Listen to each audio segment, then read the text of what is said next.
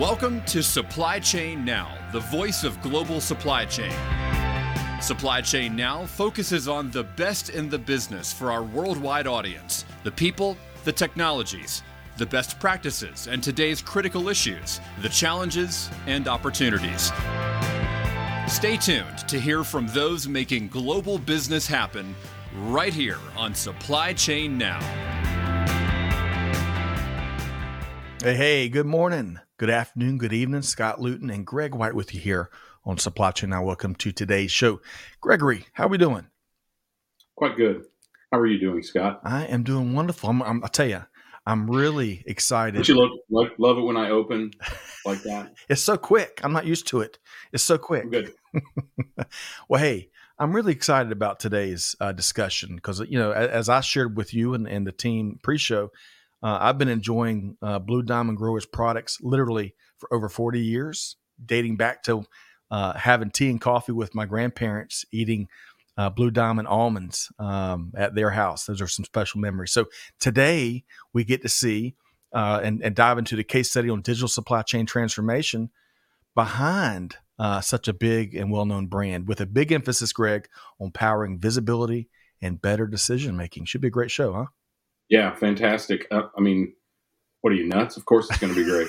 Oh, man. You're welcome.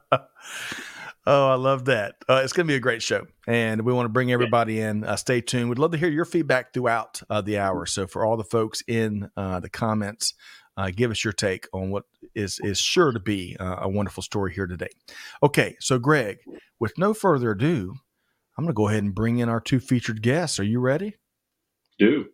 Let's do it. So with no further ado, I want to welcome in Steve Bergfeld, CIO with Blue Diamond Growers, and Anna Linden, Global Head of Supply Chain Planning. Hey, Steve, how are you doing? I'm doing well. Thank you. Appreciate it. You bet. So good to see it. Anna, how are you? Doing even better. Thank you. All right. Oh, wow. Man, Welcome aboard. That's right.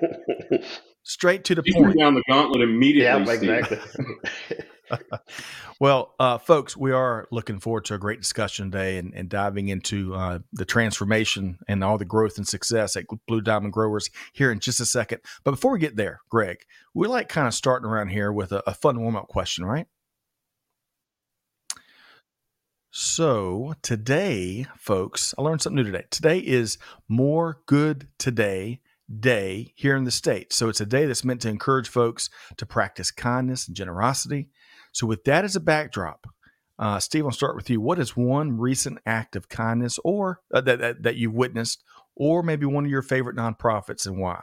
Yeah, no, I think I'd like to bring up what Blue Diamond does every year. There's an elementary school near our campus that for less advantaged children and things. So every year we do a lot of fundraising for them. We had a big block party and we got to do the dunk thing. So lots of activity there. And then just this week we had a nice little Christmas party where the children come over and Santa Claus and Mrs. Claus are there and gifts are provided to them all. So really appreciate that every year.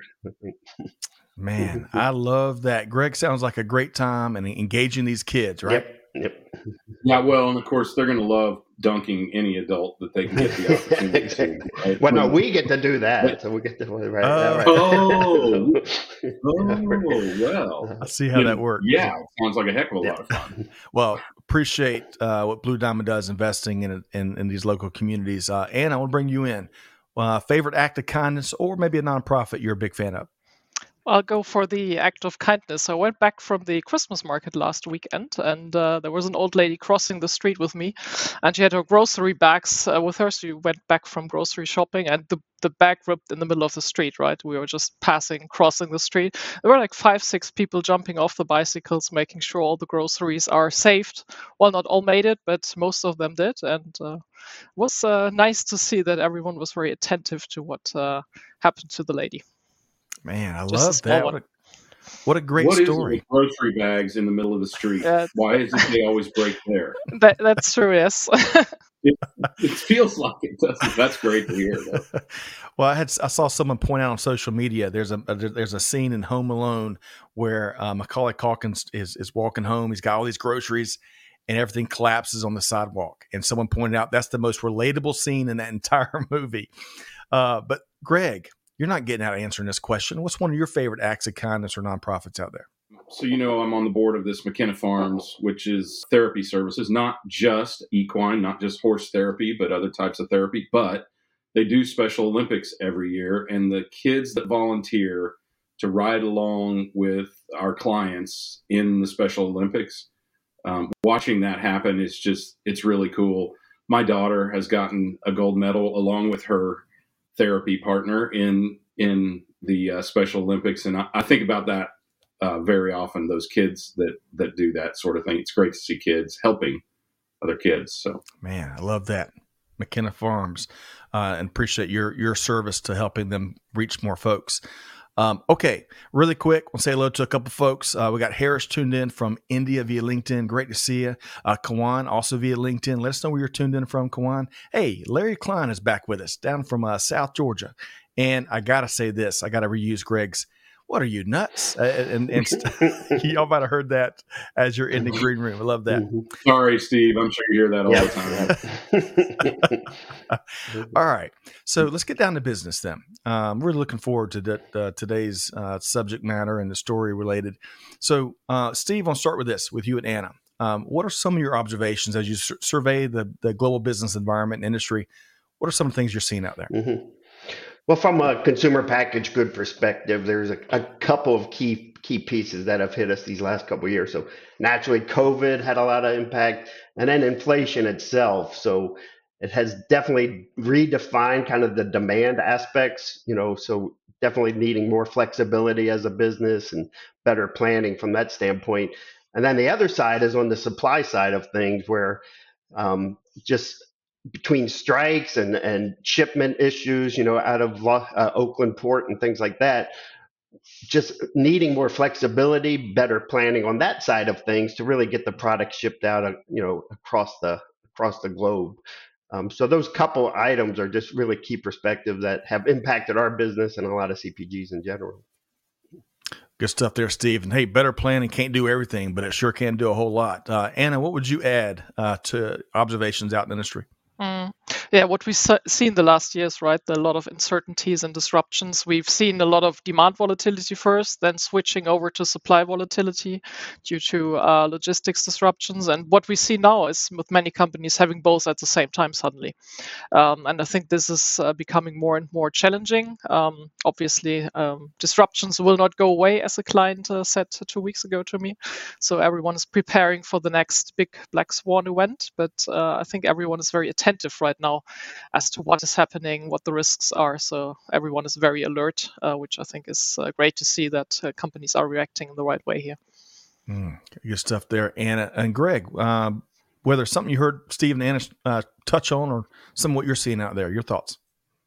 Well, disruption is the nature of supply chain, right? I think all of us in this room have always known that. I think what's really changed is the awareness of the consumer to that, right? So if you're out of almonds, they know it's not just Target. It's maybe a distributor, and it's, obviously going to have some impact on Blue Diamond. So, we have to be aware that more than just cost is at stake in supply chain these days. Risk is at stake, but the real risk is your brand equity, how people perceive your ability to deliver on your one promise, which is to get them nuts.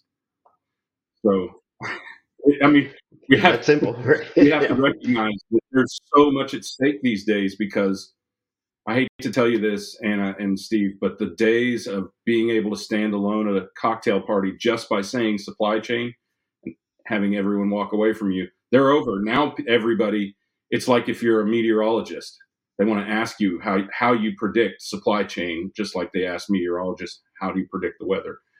So, we're uber aware as consumers now, so it's important to recognize that fact as well as all the operational things that Steve and Anna talked about. That's right. Consumers have maybe never been as smart and as savvy as they are these days. So I want to shift gears here, and Steve, I want to get back as we start to really dial in on BDG's digital supply chain transformation. I want to start with you sharing kind of what your vision was for the transformation, and maybe a big part of that is what was your why? Mm-hmm.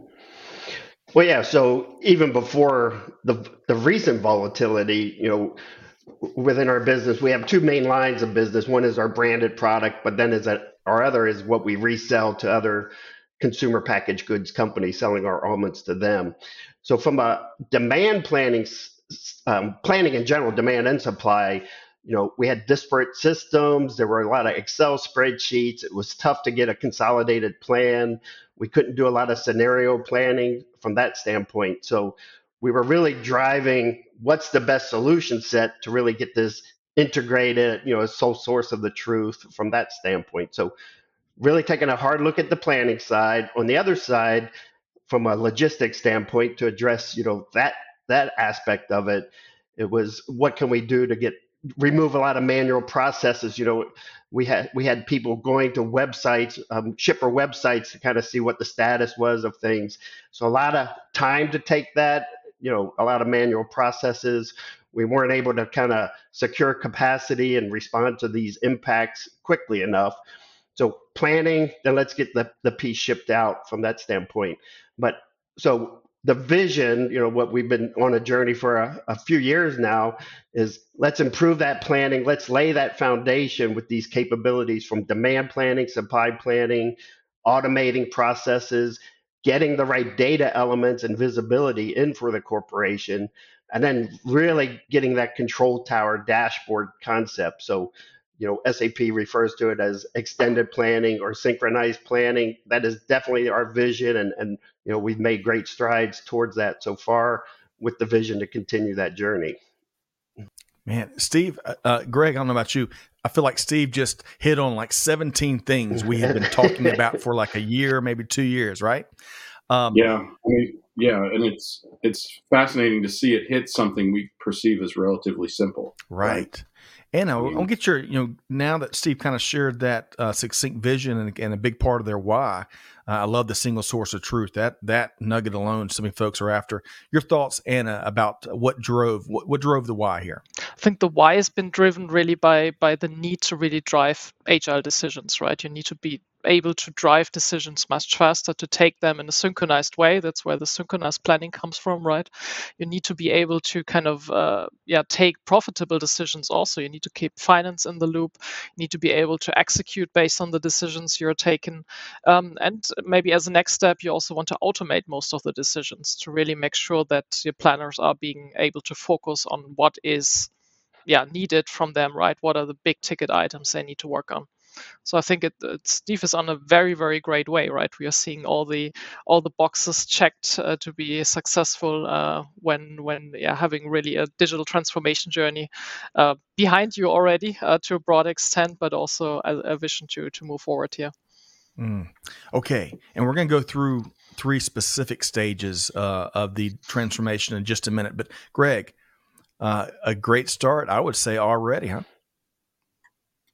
Yeah, well, I think we've faced and focused toward one of the primary issues around digital transformation, and that is that it does not include spreadsheets, right?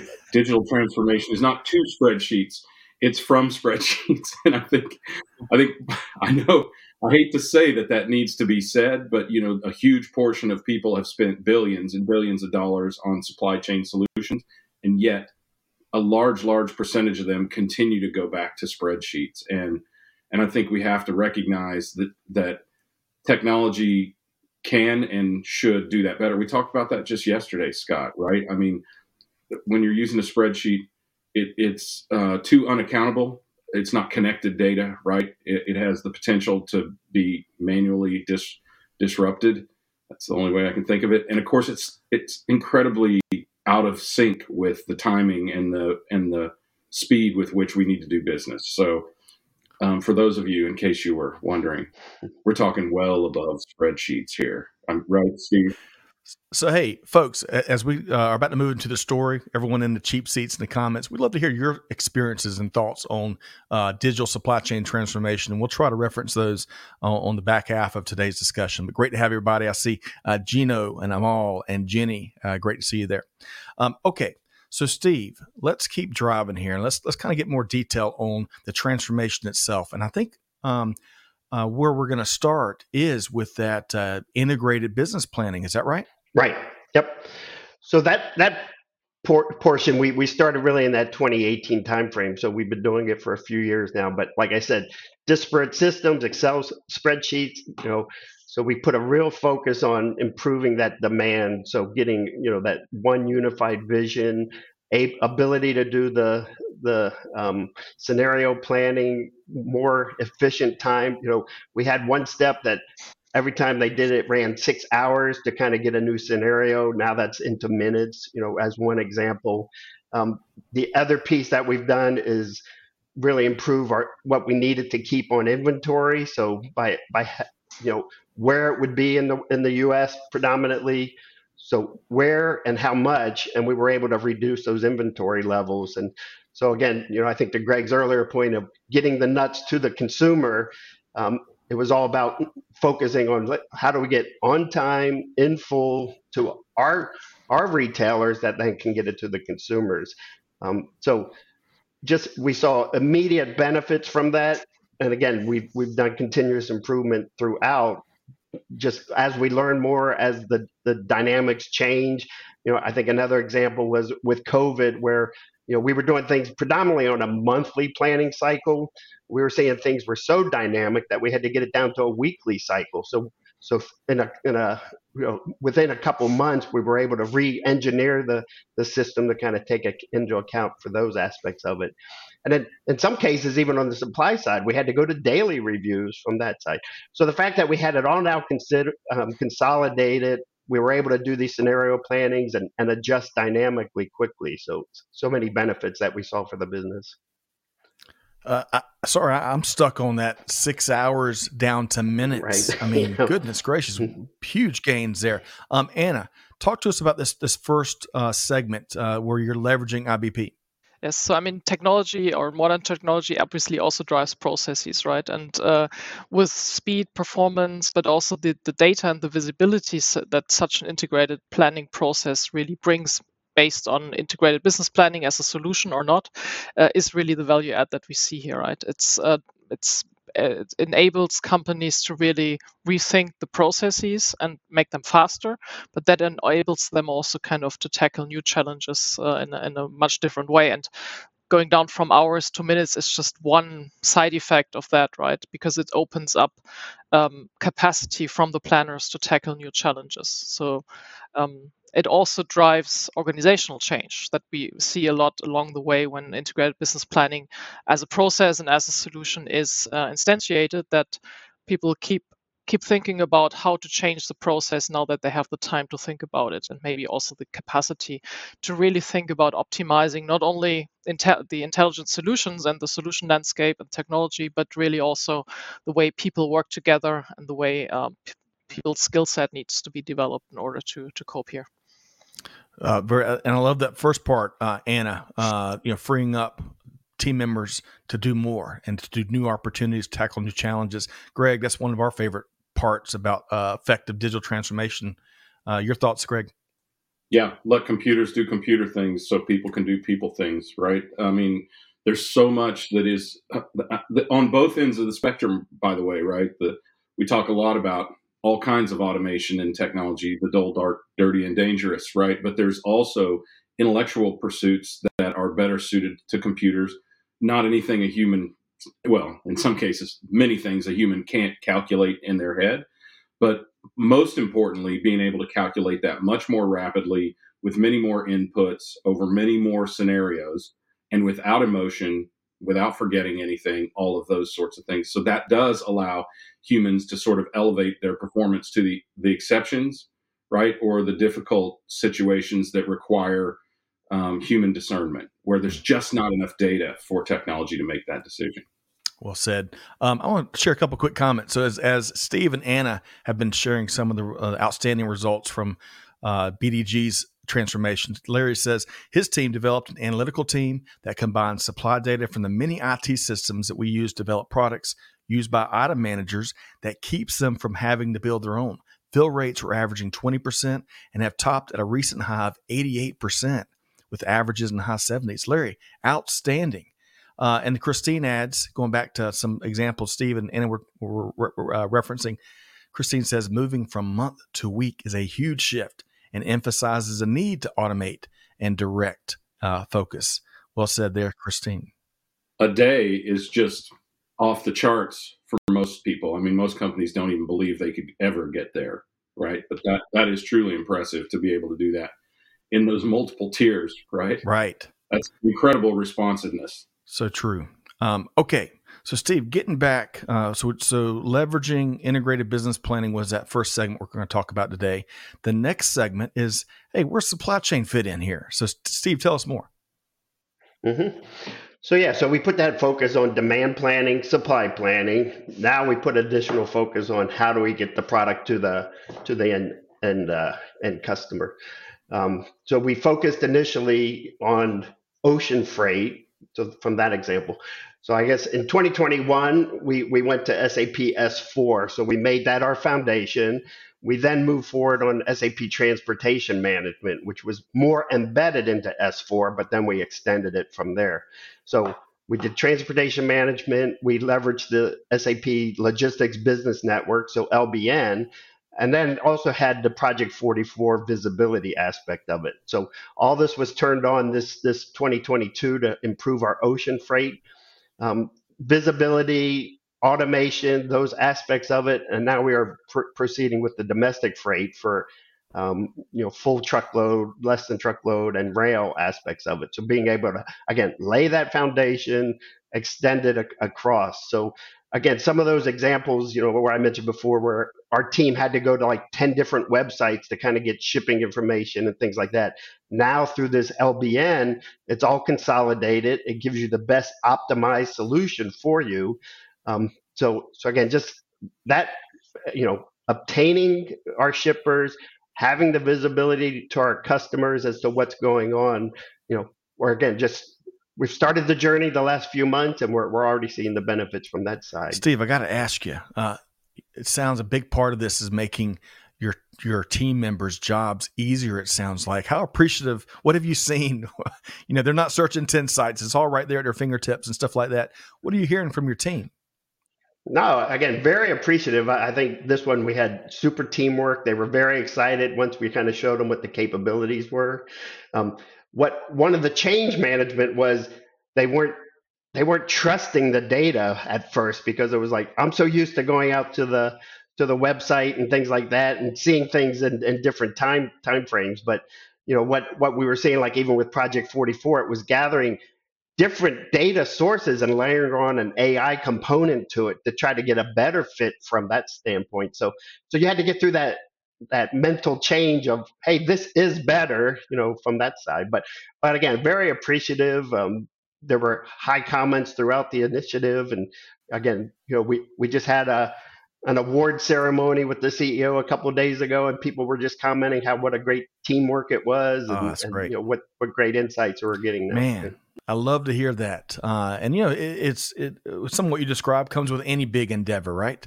And loved the feedback you're getting from your team. Okay, so Anna, that middle section, transportation management, the logistics business network, and how they leveraged all of that. Your comments here, Anna. Great story, right? So with the business network, you're really able to go outside of your company and outside of your enterprise and extend the visibility, but also the risk management towards the outside world, right? It's a huge factor in the supply chain world right now, because you will not be able to solve your supply chain issues just with what you have inside your company. So the network, let it be now the logistics business network or the supplier networks, and the connection to those and the visibility to the data that is out there is key here, to really be able to have a resilient supply chain and to drive active decision making, right? And it's a great example with the Project 44, which is a visibility provider. So you're not only getting the information where my shipment is, but you can also calculate the delay of it. So you know ahead of time that something is delayed, because it's stuck on the ocean, so it will not be here for the next 6 or 8 weeks or something, right? It's not in the very near term horizon, but in the mid to long term, where you can still do something, right? And this visibility is so important for many companies, because they actually can take action as a planner when they know about things that are happening on the road or on the ship in this case. Yep. And they can do something about it with that knowledge and those insights. Greg, I know we're talking your language. Your thoughts on what Steve and Anna shared? Yeah, well, it makes me when you asked the question, Scott, about were they appreciative? It makes me think about an old adage from the old days of supply chain planning, right? If you're overstocked, it's your fault. If you're a planner, if you're out of stock, it's your fault. And if something just so happens to go right, it's thank God for that sales team. So, I mean, it is a completely thankless job. And the reason that they're untrusting, as Steve talked about, is because of exactly that, right? We used to have meetings I called how did you hurt the company today meetings. And it was a review of what had happened yesterday and how to avoid that happening. Steve, it sounds like it might be familiar to you as well. But but you know, it's a very rough job, and so much is outside of your purview, right? You can't control everything. So being aware of those things, like Anna was talking about, and IBP, right, which is including planning for what goes on outside your four walls. That's very, very important for planners to understand and know, because at least if you tell someone something bad is about to happen, not they come to you and say something bad just happened, how did you mess that up? Choosing words very carefully. It was not those words when it happened to me, by the way. But if you can do that, if you have the opportunity to take a preemptive strike, it is so powerful. And it is better, not just for the user, of course, not just for the planner, but for the company overall. Still, as Anna talked about, with the ability to adapt on the fly, that is incredibly powerful. Some companies have provisional vendors and things like that where they can fill in if there's a disruption occurring. Good stuff there, Greg. A couple quick comments. So our dear friend Jenny from Wisconsin says, great point, Steve. Change management trust is a huge part of successful digital transformation. Well said, Jenny. With trust, you can pretty much 100% of it. I mean, You can do all the work, right? I mean, we sit in the ivory tower and big conference rooms and planning rooms and all of that sort of thing. But in the end, digital transformation is delivered on the desktop. Well said, Greg and Jenny. And then Larry says, because there's always opportunity, right? There's always opportunity. Larry says, it'd be nice to have data more consolidated, kind of like what Steve was talking about. Our data comes from at least 4 different IT systems. We'd be sunk without our data analysts. Wouldn't we all, Larry? Okay, Steve. Coming from a data analyst, by the way, Larry. That's right. Steve, let's get back to the story here. So I think with this third and final segment, we're getting into, well, analytics. What a great segue. So Steve, tell us more. Enabling that, through what, control towers and dashboards. So where we're moving forward is just pulling this data into these centralized things that the logistics teams will need, what the planning team will need, what sales would need from that side. The other piece we're doing is enabling financial planning and analytics, economics of the company. So any changes here would have any changes to the planning you can show from an economic standpoint. So moving that way as well from a foundational standpoint. So again, it's centralizing this data, like we've stated. We've got on our roadmap to start pulling in more production planning data, some of that detailed scheduling. So how production planning will impact demand planning and supply planning.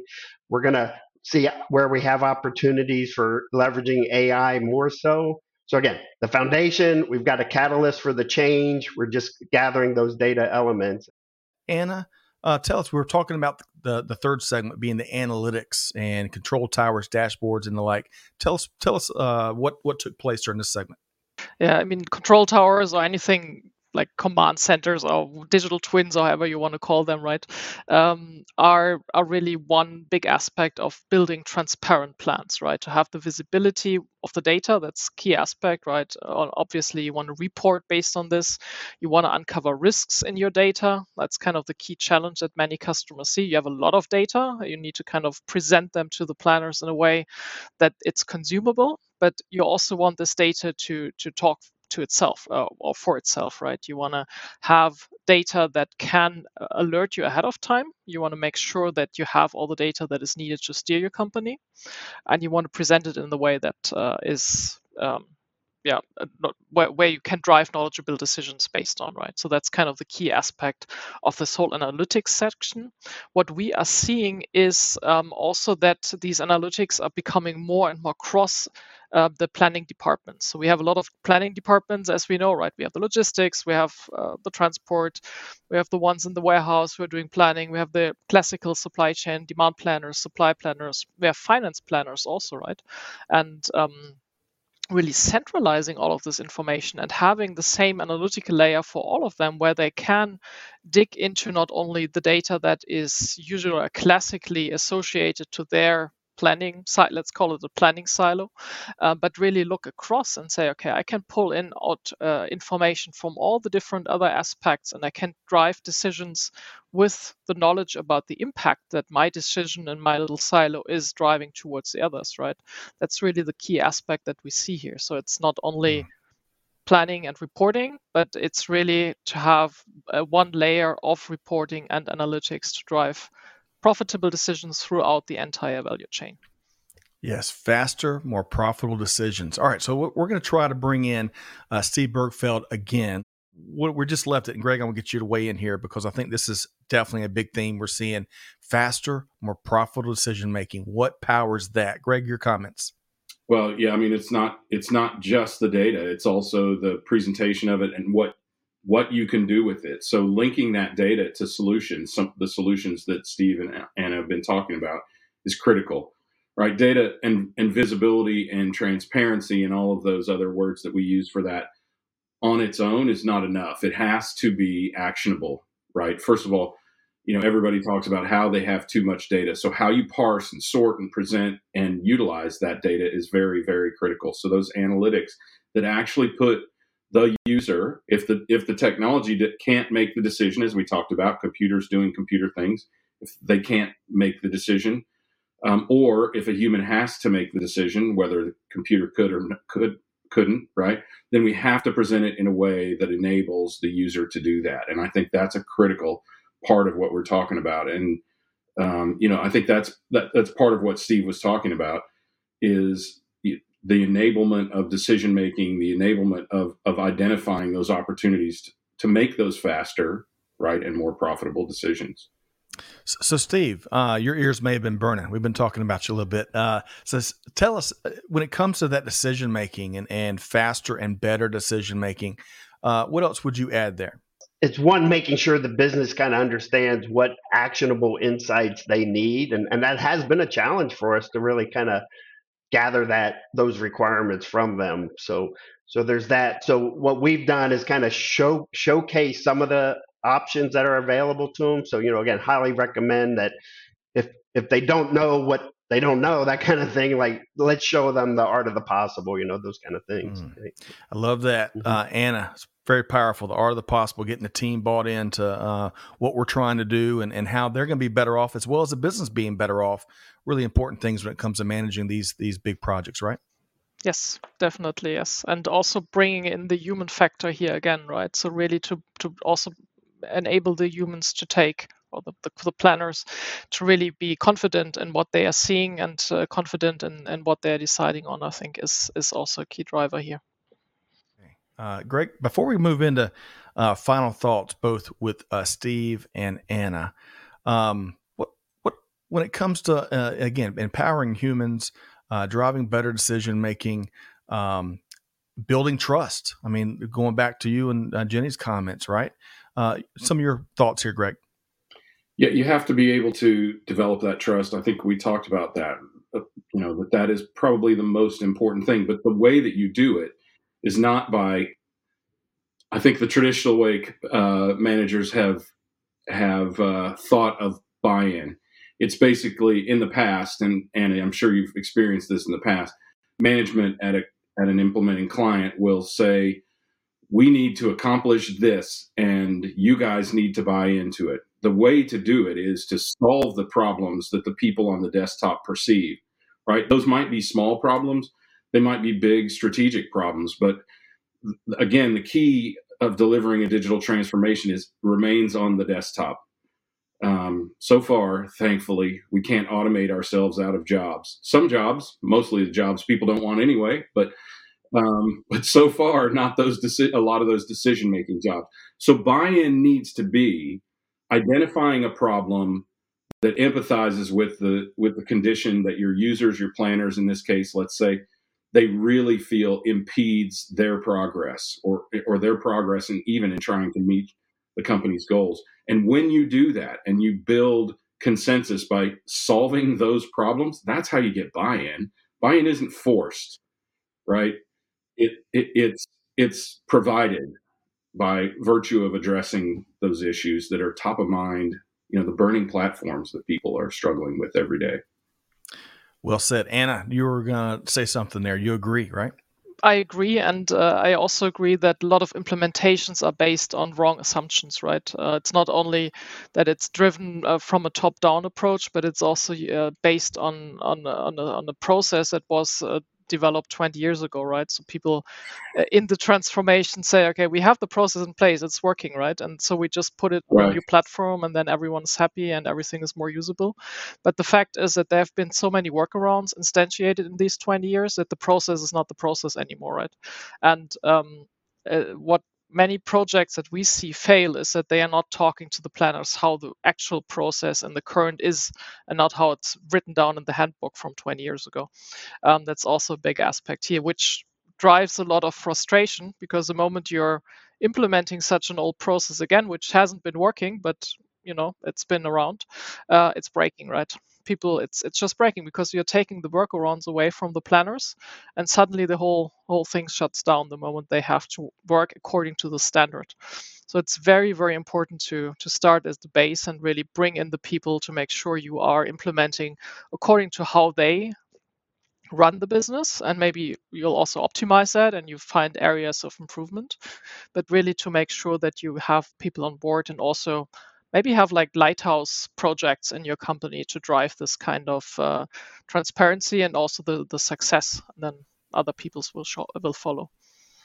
All right, so Steve, based on a lot of what Anna just shared there, and before we get your final thought and final piece of advice to our listeners, I love the story, and I love, Steve, how you have told the story and how humans and team members are front and center. Speak to, if you would, whether it's the buy-in or whether it's being real about how the process works instead of kind of the assumptions we all make. Steve, some of your final comments before we get your final piece of advice. No, again, it's exactly what Anna's stating, that it's a mix of what are those processes, but then leverage the system as well to help redefine those processes. So you really got to put that right balance in place. Again, folks are used to the way they've done it, but now there's new opportunities from that side of things. What we've done as well is start encouraging where are their weaknesses and opportunities for automation as another example. So again, put this focus on, let's get that foundation in place. Let's get those initial aspects in place, but focus on this continuous improvement as well. So never lose sight of that. All right. So much to tell, so little time. But Steve, as we start to wind down, I want to get you and Anna both to weigh in on some final thoughts. And Steve, I want to, if folks forget, of what they've heard over the last, 45 minutes or so, what's one key piece of advice that folks need to keep front and center, Steve? Mm-hmm. No, I would say, it's important to understand what your destination is, what that roadmap is, but definitely focus on the journey, get those quick wins, show where the business value is from that side. We leverage the agile approach, which is, again, I highly recommend. In some cases, our team says maybe we over-engineered some things because we were looking out too far ahead from that side of things. So again, focus on the quick value and what's that, what things you can turn on quickly. The data, the process, and the change, you have to make it well defined and well managed from that side of things. And then, like I stated, it's that focus on it's going to be the journey. There's going to be continuous improvement, continuous optimizations, and never lose sight of that aspect as well. Okay. Well, is everybody taking notes? Steve, you're a great storyteller. That's it in a nutshell, right? In a nutshell, Yes. right? No. Oh, man. All right. I love it, Steve. I see what you did there. Hey, you're welcome back anytime, Steve. I look forward to kind of getting the next update from y'all's continued transformation journey. And then we're going to ask you, how can folks connect with you and your team in just a minute. But before we do, Anna, we've covered so much ground today, and it's tough to talk about this critical and successful transformation in a span of 45 minutes or so. So with that as a backdrop, what's one key piece of advice, Anna, that you would share with our listeners that may be either leading or part of their own transformation? Yeah, probably that it's a road, right? It's very winding, but never ending. But I think it's a very good starting point to start with the organizational change management, then adapt towards planning processes, optimize the planning processes, provide the visibility and transparency across the different silos, and then really invest in intelligence and automation. I think that will be the key of success in the next years, right? To bring in more and more data from the external world, leverage what's there in technology to really be able to intelligently also use this mass amounts of information that are out there and that are very valuable, and then invest in automation and make sure you're running your business to the broadest percentage on automated data, right? Because it is possible already today. There is a percentage where you want to have a human decision-making platform, but I think a broad majority will be automated in the future. And I think that's the path many companies are moving and investing towards. And I think that's a good direction to look at. Content information in just a second, and as well as Greg's final takeaway as well. Jenny says the agile approach, which Steve talked about, is great to get quick wins and adapt as business requirements change over time. And she loves the in a nutshell, Steve. We all do. All right. So, Greg, based on these final reminders and key pieces of advice from Anna and Steve, right on point, really have enjoyed the story. Your quick comments, Greg. If you have any doubt whether Anna is a planning expert, look at her outfit against her backdrop. I love it. Seriously, who color coordinates like that? So, no, and I mean that with all seriousness, because I have a feeling that's kind of how she operates. But understand and recognize that you have people that have incredible skills, and that enabling them to do their job better that is virtually all they want, right? Everyone wants to perform better, and really that's really all you're trying to accomplish with a digital transformation, is helping your team and your company perform better. So true. Okay. All right. So Steve Bergfeld, CIO with Blue Diamond Growers. Steve, again, I know y'all have a wide variety of products. I'm just real partial, as I think I shared with you pre-show, those wasabi flavored almonds.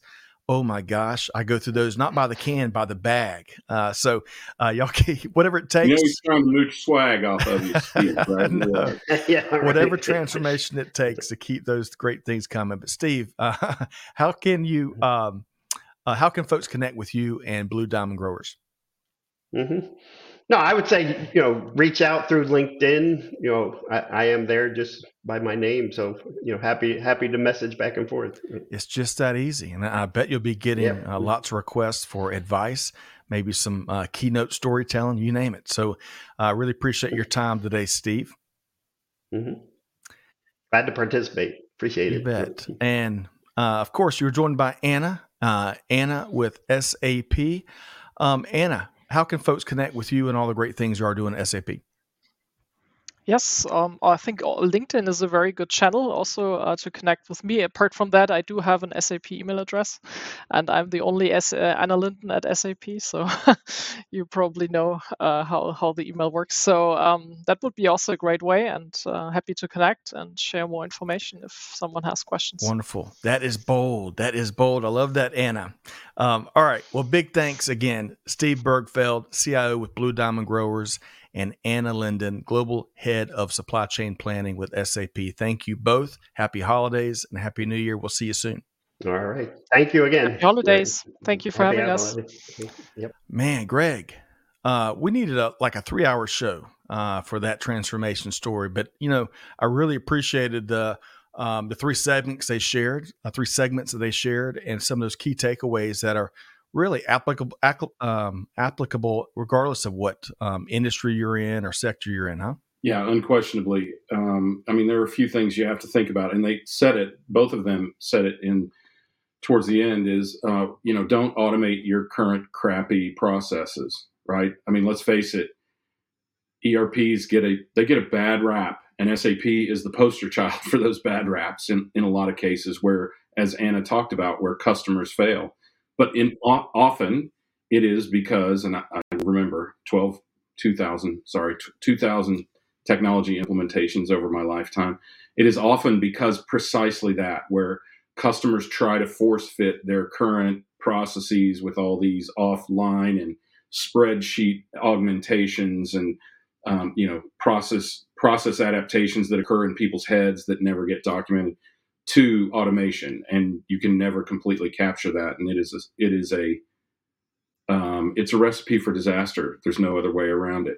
Look, to make these implementations, transformations successful, you have to first begin with the end in mind. What is the goal, right? Worry about the end, not the means, not how you get there, but where you want to get to, because the professionals that help you implement these technologies and that help you address change management and help you conduct these digital transformations, they know how to get there.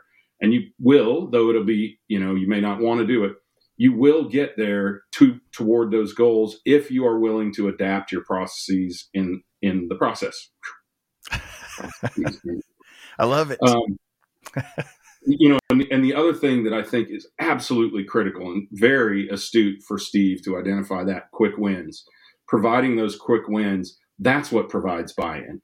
Going to the people on the desktop and saying, hey, how could we really easily make your job a lot better and a lot more effective? And knowing that everybody wants to do a better job, you take that opportunity where they offer you, if I could accomplish this more easily or more quickly, right, or at a higher rate of performance, then my job would be better. If you take those and you make those happen, that's what creates buy-in. And then long term, you have to enable excellence and improvement, right? You have to support this as a management team. You have to chaperone it, if you will, or champion it as a management team, and realize all the way back to the beginning, by beginning with the end in mind, that you are driving towards something that benefits the company as a whole and the individuals at their own level as well. So if you do those things, then you can avoid the traps of trying to slam fit your bad processes into a brand new shiny technology. So, and hey, it's not set it and forget it, like our dear friend Ron Popeil. There's no finish line. There's always opportunity. It's a long and winding road, That's as right. Anna said. Well, and I love Steve and Anna both talked about engaging team members. I loved Anna's comments around, you got to talk to your planners in particular. Figure out how they're spending their day and how they get the business done. So I love how you echoed that a minute ago, Greg. Folks, hey, by the way, we encourage y'all to connect with both Anna and Steve via LinkedIn. We've got their direct profile one click away in the comments. And I really appreciate everybody showing up here today. Greg, what a great conversation. Thank you for your time here today. Thank you. And that was a great discussion. Whenever we can talk about this planning and how to adapt it to the new world of technology, as if it's a new world, but it is in some cases for some companies, isn't it? But whenever we can talk about that, man, it's a blast. I've seen the results. It's so powerful. Not game changing. It is life changing for a lot of people and for the companies that they work at. Well, hey, big thanks as well to Steve with Blue Diamond Growers and Anna with SAP. Make those connections. Big thanks to all the folks that tuned in. I know we couldn't share all the comments and questions. Big thanks for being here today. Of course, our production team, Amanda, Chantel, Catherine, Clay, the massive team behind making production happen here at Supply Chain Now. Folks, you heard it from us. You heard it from Greg. Hey, these not words. Take action. There are opportunities out there. Find an expert resource that can help you change your life, as Craig put it. And with no further ado, hey, Scott Luton challenging you to do good, to give forward, and to be the change. And we'll see you next time right back here at Supply Chain Now. Thanks, everybody. Thanks for being a part of our Supply Chain Now community. Check out all of our programming at supplychainnow.com and make sure you subscribe to Supply Chain Now anywhere you listen to podcasts. And follow us on Facebook, LinkedIn, Twitter, and Instagram. See you next time on Supply Chain Now.